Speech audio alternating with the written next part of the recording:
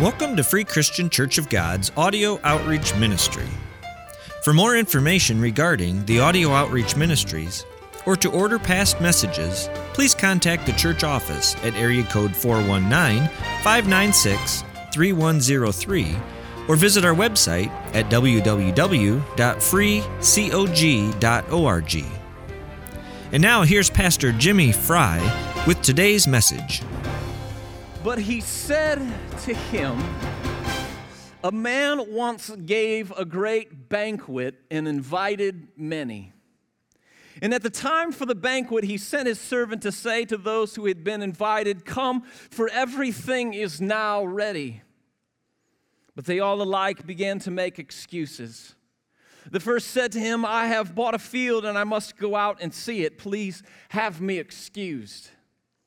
And another said, 'I have bought 5 yoke of oxen, and I go to examine them. Please have me excused.' And another said, 'I have married a wife, and therefore I cannot come.'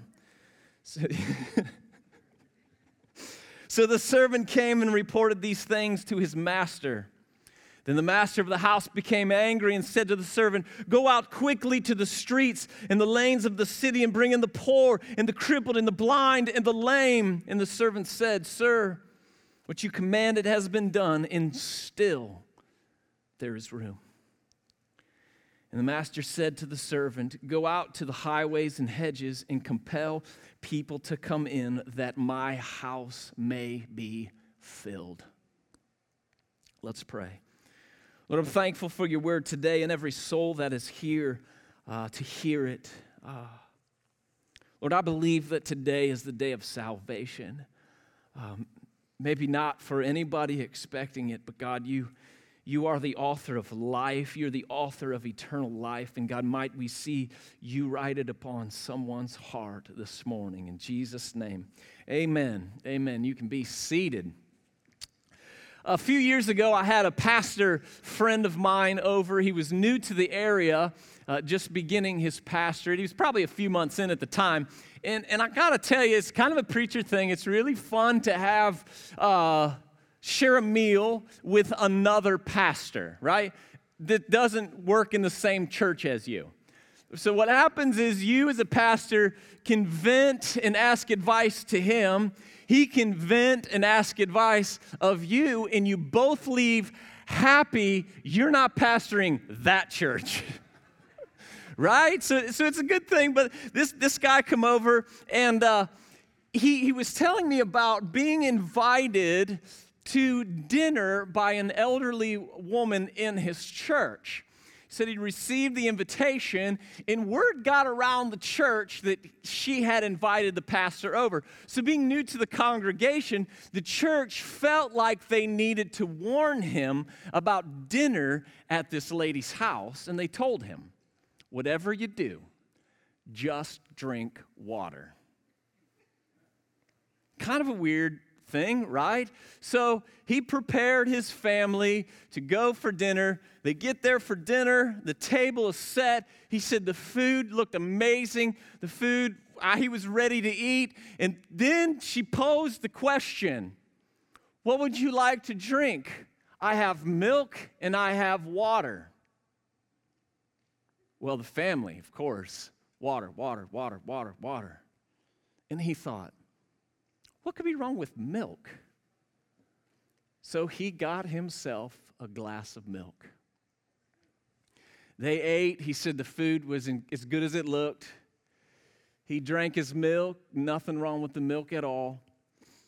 So the meal was done. They started clearing it up, and he had a little bit of milk left in his cup.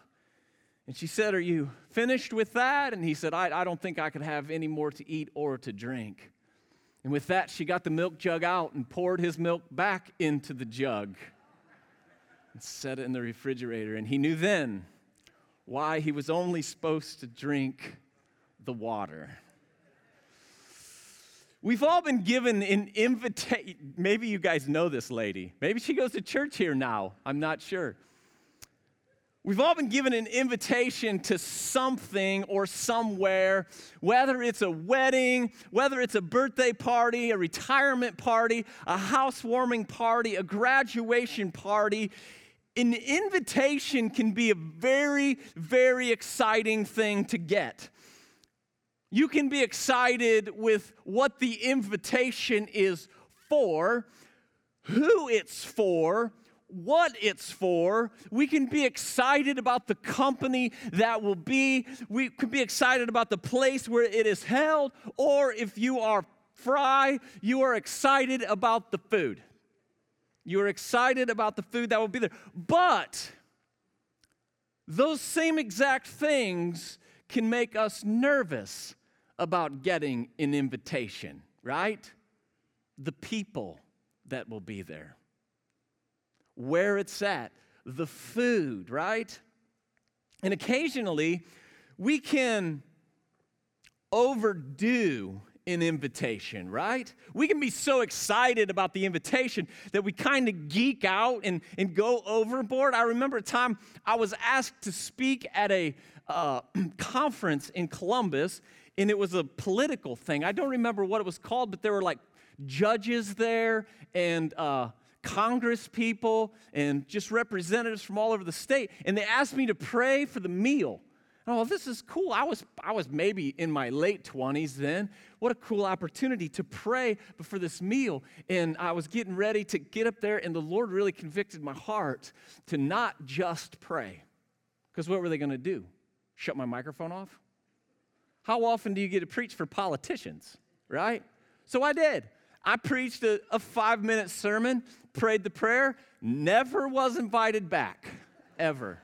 But it's okay. It's okay. All throughout Scripture, we read about a number of gracious invitations given by Jesus. And I just want to go through some of these with you. The first one is in John 1, verse 39, when Jesus invites 2 potential disciples to come and see. Hear the invitation in that? Soon after, an invitation is given in Mark 1:17 when Jesus says, "Follow me, and I will make you fishers of men." So first the invitation to come and see, to know him, to have a seat at his table, and then the invitation to follow him in winning others, in bringing others to this table. Next, we read the invitation to those who labor and are heavy laden, inviting them in for rest. He says to take his yoke and learn from him to find rest for your souls. And if you do accept that invitation from him, he promises in John 6:37, all that the Father gives me will come to me, and whoever comes to me, I will never cast out. That's a beautiful verse, isn't it?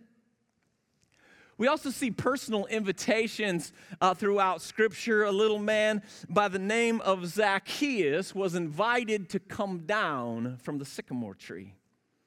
Then in this plot twist, right, Jesus invites himself to his house. It's a unique invitation. You ever get one of those? To his good friend Lazarus, dead and wrapped in a tomb, he invited him to come forth in John 11:43. And not even the grave, not even death could prevent him from accepting such an invite. But then, I don't know if you've ever noticed this before, Revelation 22:17, the very last invitation in all of Scripture.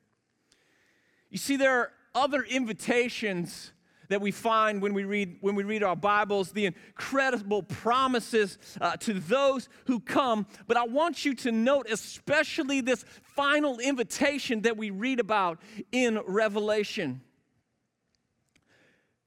It's like a great symphony, this grand concerto we hear these beautiful longings of the bride of Christ, invitations rapidly approaching one another.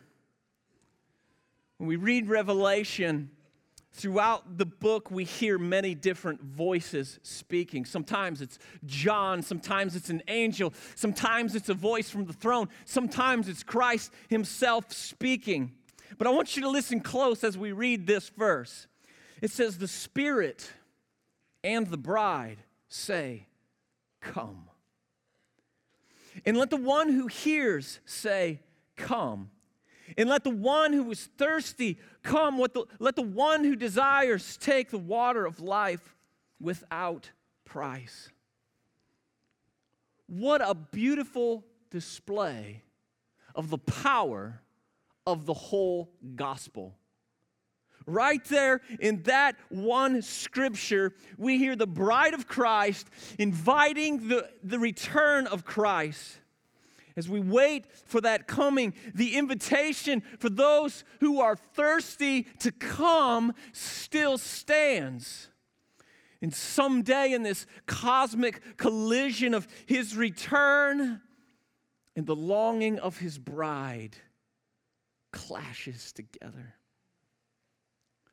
So this verse, the invitation of the Spirit through the bride, Christ's church saying, "Come, Lord Jesus." Is that your longing? Then the voice of John breaks in with an invitation for all who have heard the gospel promise, and he calls out to them, "Come."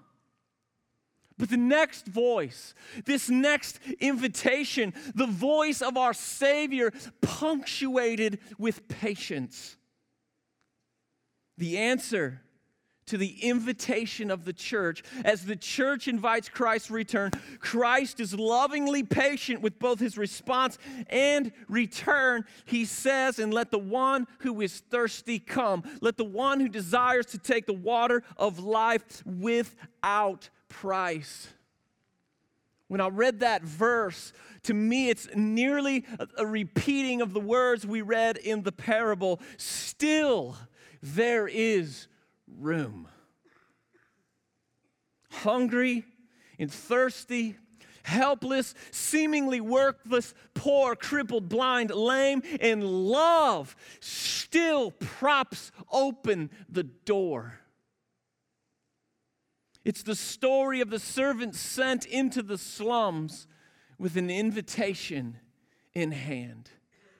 It's your story and it's my story. The servant handing us an invitation saying, "You have been summoned by the King." Truly the only thing we can think he would want with us is the punishment for our sin or our betrayal. As we limp from our forgotten holding cell, being escorted, we follow upon the heels of his servant. You turn the corner, and he grabs the handle of the heavy door, and he pulls it towards himself, motioning with his hand for you to go ahead and pass through. You've been escorted into the master's court. And where you expected gallows for you to hang from, there sits a table. And not just any table, but a royal table, a banquet table. And arranged upon this table is a feast like you've never seen before. A feast of love and mercy and grace and beauty and joy and perfect peace. It's the table of the redeemed. Wouldn't you give anything just to be near the table? To be a servant at the table? Why has your name been called to this feast? How could anyone? You don't even feel right to eat the crumbs underneath the table like a dog. You're overwhelmed by the spread of the table. And your legs collapse underneath you. And that is when someone scoops you up into their arms. Your peasant rags exchanged for a spotless white robe. And you're carried to the table and given a seat that you don't deserve. Suddenly, your brokenness is gone. Your guilt is gone, and your shame is gone. Your sin is gone. You're strengthened simply by being seated at the table. You lift your head and look around the table at the unexpected guests. Hearing the testimony of how this king has made prophets out of prodigals, how he's turned mystics into miracles, how the broken are made beautiful, how he turned mourning into dances and great armies from dead, dry bones. You begin to consume the goodness of the table, and for the first time in your life, you're satisfied.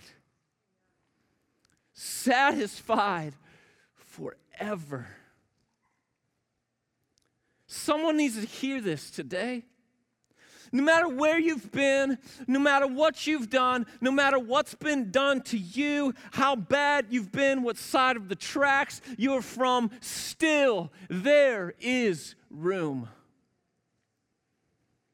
He's not called out to you today to set the table, to serve at the table, because this isn't a position that you can earn. You can't work your way to this table. It is by invitation only. How long did it take for the father to take back the prodigal son? How long did it take for the king to welcome Paul, the killer of Christians, to the table, or Matthew, the tax collector? How long did it take for Jesus to welcome the thief on the cross to find his seat at the table of the king? You're not too bad. Just simply responding to the invitation. He's not tasked you to clean up after the meal. Just sit. Just sit at the table. There's still room. You see, an invitation can be a powerful thing if it's accepted. If it's accepted. The maker of heaven and earth has invited you to sit at his table. Notice one thing from this opening parable that we read. Those who didn't make it, it's not because they weren't invited. It's because they had an excuse to not go. They're all going to miss the banquet. Every one of them had a good reason to reject the invitation, so they thought. But they traded that which was greatest and eternal for something good and temporary. So you always think that it's sin and it's reject. No, you can reject the gospel for good things, but they'll cost you eternity. They preferred carnal blessings over eternal blessings.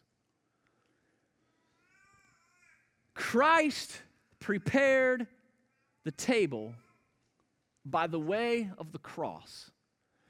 As I was studying this week, I started reading this next scripture that we're going to get to, and it blew my mind. I've been in church my whole life, and I never had this verse resonate with me in this way. So I hope it does the same for you. Psalm 23:5 says, "You prepare a table before me in the presence of my enemies." We read that in all of the 23rd Psalm, right? But to single that out and really focus on this for a minute, I had to think, because we hear the 23rd Psalm preached at funerals, right? And it's not for dead people, it's for living people. So we have to look at it this way. And it says, "You prepare a table before me in the presence of my enemy." It's not talking about some time after I pass. It's not some out-of-body experience after we die. It's now. I sit at this table every day in the presence of my enemies. That's empowering. That is absolutely, it's the everyday experience of the Christian, is to dine at the table of the King in the presence of our enemies. Is that exciting or just, no, okay, all right, just checking. You're shocked, right? That's what it is. This is, every day, every enemy watches me feast with the King. Doesn't that change life a little bit? Every day I take in grace, in mercy, in provision, in hope, in favor. In the world, the devil, his demons, in my flesh have to watch, forced to watch me feast with the King. Aren't you tired of the enemy mocking you, watching you starve yourself to death, overcome with weakness and shame and guilt? Listen, sit at the table. They're not invited. They have to watch from the outside of the room. We all have enemies. We all have adversaries or foes and opponents, spiritual forces that are bent on our destruction. Had us convinced we'd never be rescued. Convinced us we weren't worth coming for. Labeled us, shamed us, perverted us, took our innocence, lied to us, nearly eternally destroyed us. Those enemies, Christ makes sit at the outside edges of the banquet scene and watch. They can't approach the table. They're not welcome to the table. They must watch everything unfold. They watch as we fill our souls with heaven's delight, with heaven's blessings, with anointing, and with favor, and then maybe the only time in all of history where fruit is good, right? The fruit of the Holy Spirit. We're taking this in. And our enemies watch and they're appalled by it. Absolutely appalled. They're in shock. For our flesh in this world, no demon, especially the devil, can even fathom that we are having this meal. They tremble as God's people are filled to overflowing. Look, nothing gets under your enemy's skin more than overflowing, abundant joy at the table of the King. You want to frustrate him? Have a seat at the table. You want to make him mad? Have a seat at the table. You really want to get him going? Start eating from the table. And then it gets even worse when you start bringing people to the table to eat. They don't understand how the Lord God Almighty can sit down with sinners at a meal he prepared. Sit with us, his once enemy. But the cross of Christ. This meal is brought to you by the cross of Jesus Christ. That is what amazing grace enables and provides. It saves a wretch like me. You see, in our own righteousness, which the Bible says are like filthy rags, we are not worthy of such a meal. Coming to church, you're not worthy of such a meal. Teaching Sunday school, you're not worthy of such a meal, but Christ paid for it.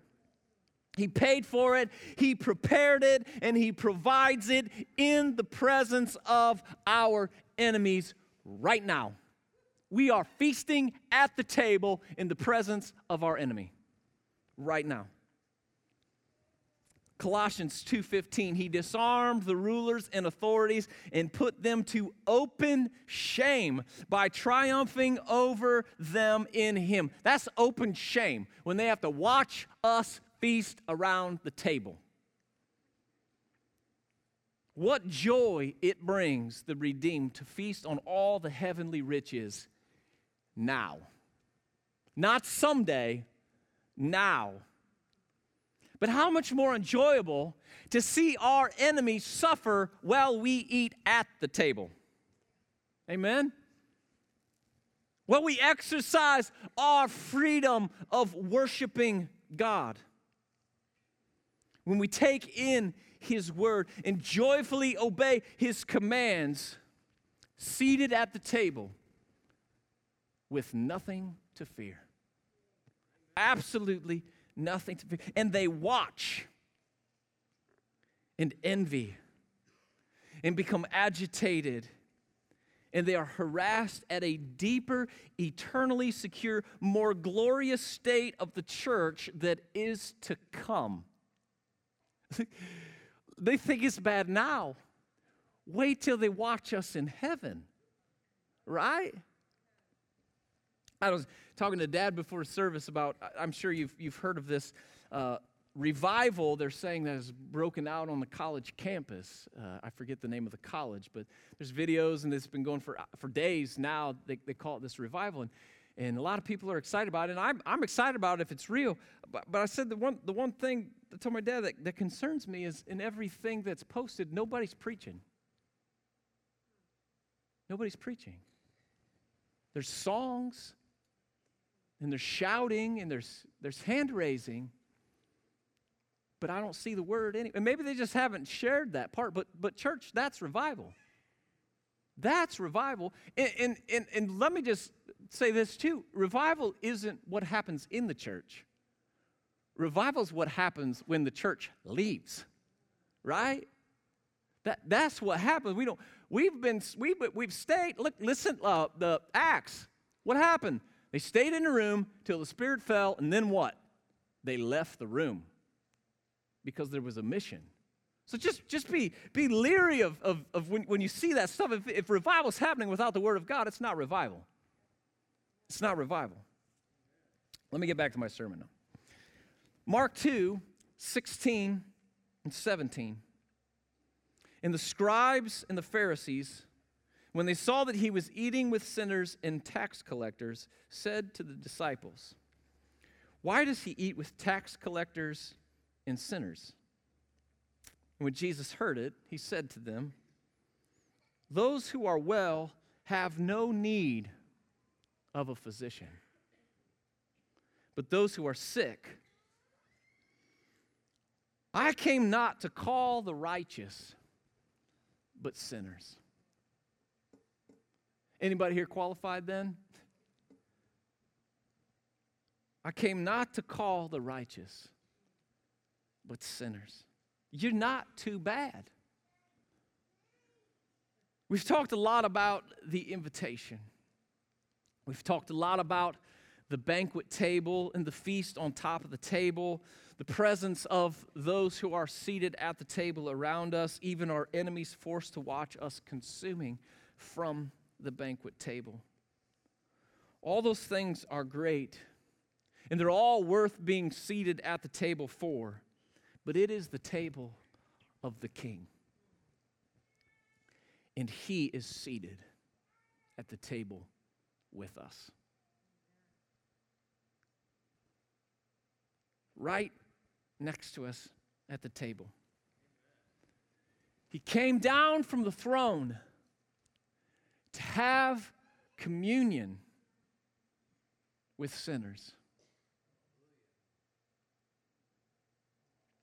I'm afraid of how many people will stand in the doorway of the banquet room with an invitation in their hand. You've come to the room time and time again, but you've not yet taken your seat at the table. You're too busy to sit and to eat. Or maybe you're too proud to sit and eat. Maybe you think everyone thinks you're already sitting at the table, so if you come to the table, it's going to expose you. Maybe it's not even an unworthy issue. Maybe you just have a problem with those who are seated at the table. Maybe you're just like not going to sit with those people, those outcasts, the adulterers, the prostitutes, the selfish, the greedy, the poor, the lame, and the hypocrites. I'm not going to sit at a table with them. I'm better than that. Let me correct you. It is a table of former adulterers, former prostitutes, no longer selfish, greedy, weak, poor, or lame, but rich beyond measure, children of the living God, period. The happiest, joy-filled, nothing can stop us, redeemed, forgiven, justified, righteous, made holy, loved by God, motley crew of blood-bought misfits and proud of it. Now I got you. He's like, that's me. He's talking to me now. Who would want nothing more than to pull out a seat and pass a dish to you? That's the church. Still, there is room. You know why I know that? Because we're still here. He's not come back yet. He's saying, if you're thirsty, come. We're still somewhere in Revelation, right? There's still room at his table prepared for you in the presence of that voice that's telling you to tune his word out right now. The enemy's speaking in your ear saying, no. If you respond to this invitation, it's going to get bad. For him, not for you, right? He's prepared a table in the presence of your enemy, your flesh, the world, the demons, Satan, your past, your problems, your ailments, all of those things. And he comes down and he seats himself at the table because he wants time with us. This is I can't even fathom that. And I'm saved. It's just so hard for me to grasp when I open my Bible that the King wants to tell me something. He doesn't want you in the doorway of the banquet room. He wants you seated. The cross said, you're worth sitting at the table. The biggest hurdle, though, to a seat at the table is understanding what it really means to come. Though you're escorted there, though the door is open, the room is decorated, the table is set, and the food is plenty, though it has all been paid for and you have been invited, it does require something of you in order to come. Repent of your sin and believe in Christ. Something has to be spoken before you sit at this table. There's a reason that John the Baptist and Christ himself and the apostles preached, the kingdom of God is at hand. Repent and believe the gospel. I hope every pulpit in the world is speaking those words today. That's the reason we're here, so that people will repent and believe the gospel. You say, well, I believe the gospel. Get it right. Repent and believe the gospel. You see, repentance is the seat upon which we sit at the table.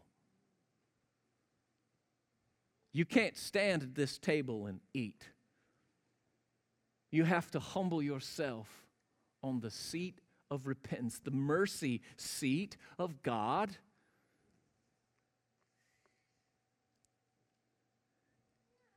Today, as you sit here with this great invitation in your ear, and I pray penetrating your heart, may God in his word speak to your weary soul. Still there is room. might you grasp the gift of salvation, turning from your sin and meeting Jesus at the table where you turn around and hear the words from Hebrews 8:12 from his lips. If you don't get anything, get this. For I will be merciful toward their iniquities, and I will remember their sins no more.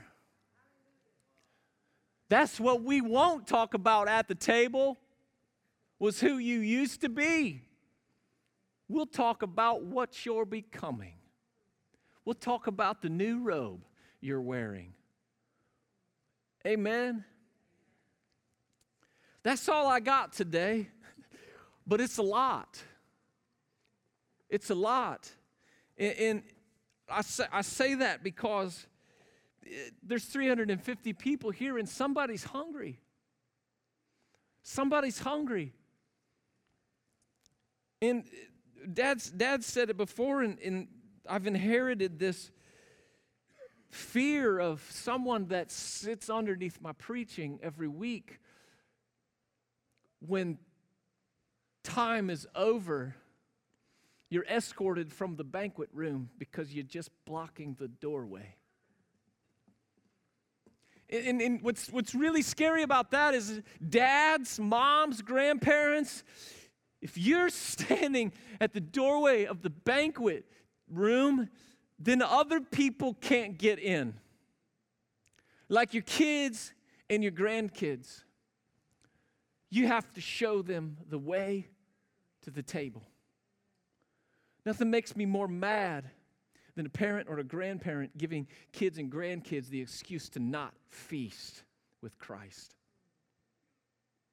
Don't stand in the way today. Musicians, you can come forward.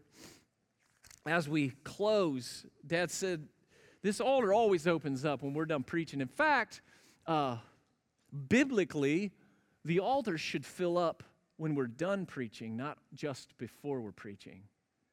It should fill up by our responding to God's word. And look, I don't ever measure the success of a sermon by how many people come to the altar. That's not it for me, not at all. But listen, somebody's hungry. And this altar ought to be the most inviting place. You are the servant, maybe, that escorts from the cell through the door and into the banquet room. But somebody needs to have a seat upon repentance today. And for the first time of their life, enjoy communion with Christ and the saints, all the misfit saints at the table of our King. Stand with me and let's pray. Let's pray for the souls that are wrestling this out right now. Lord, every Sunday is special. God, every time your word is preached, it's tremendously special. But God, how much more special is the day of salvation? God, I know there are people out there who are broken, who are hurting, who are lost in their sin. Their life is spiraling out of control, and they just come to church every day hoping that something will fill their stomach. God, they've tried everything that this world has to offer, and they found that it has no substance. But God, might they today, by coming to the altar or sitting in their seat, there's no special place it must happen, but God, it must happen with you. God, might they repent of their sin and believe that you are the Savior. God, save somebody new. God, save somebody who's been in the church their whole life, but just don't know. God, save somebody from their shame and their guilt.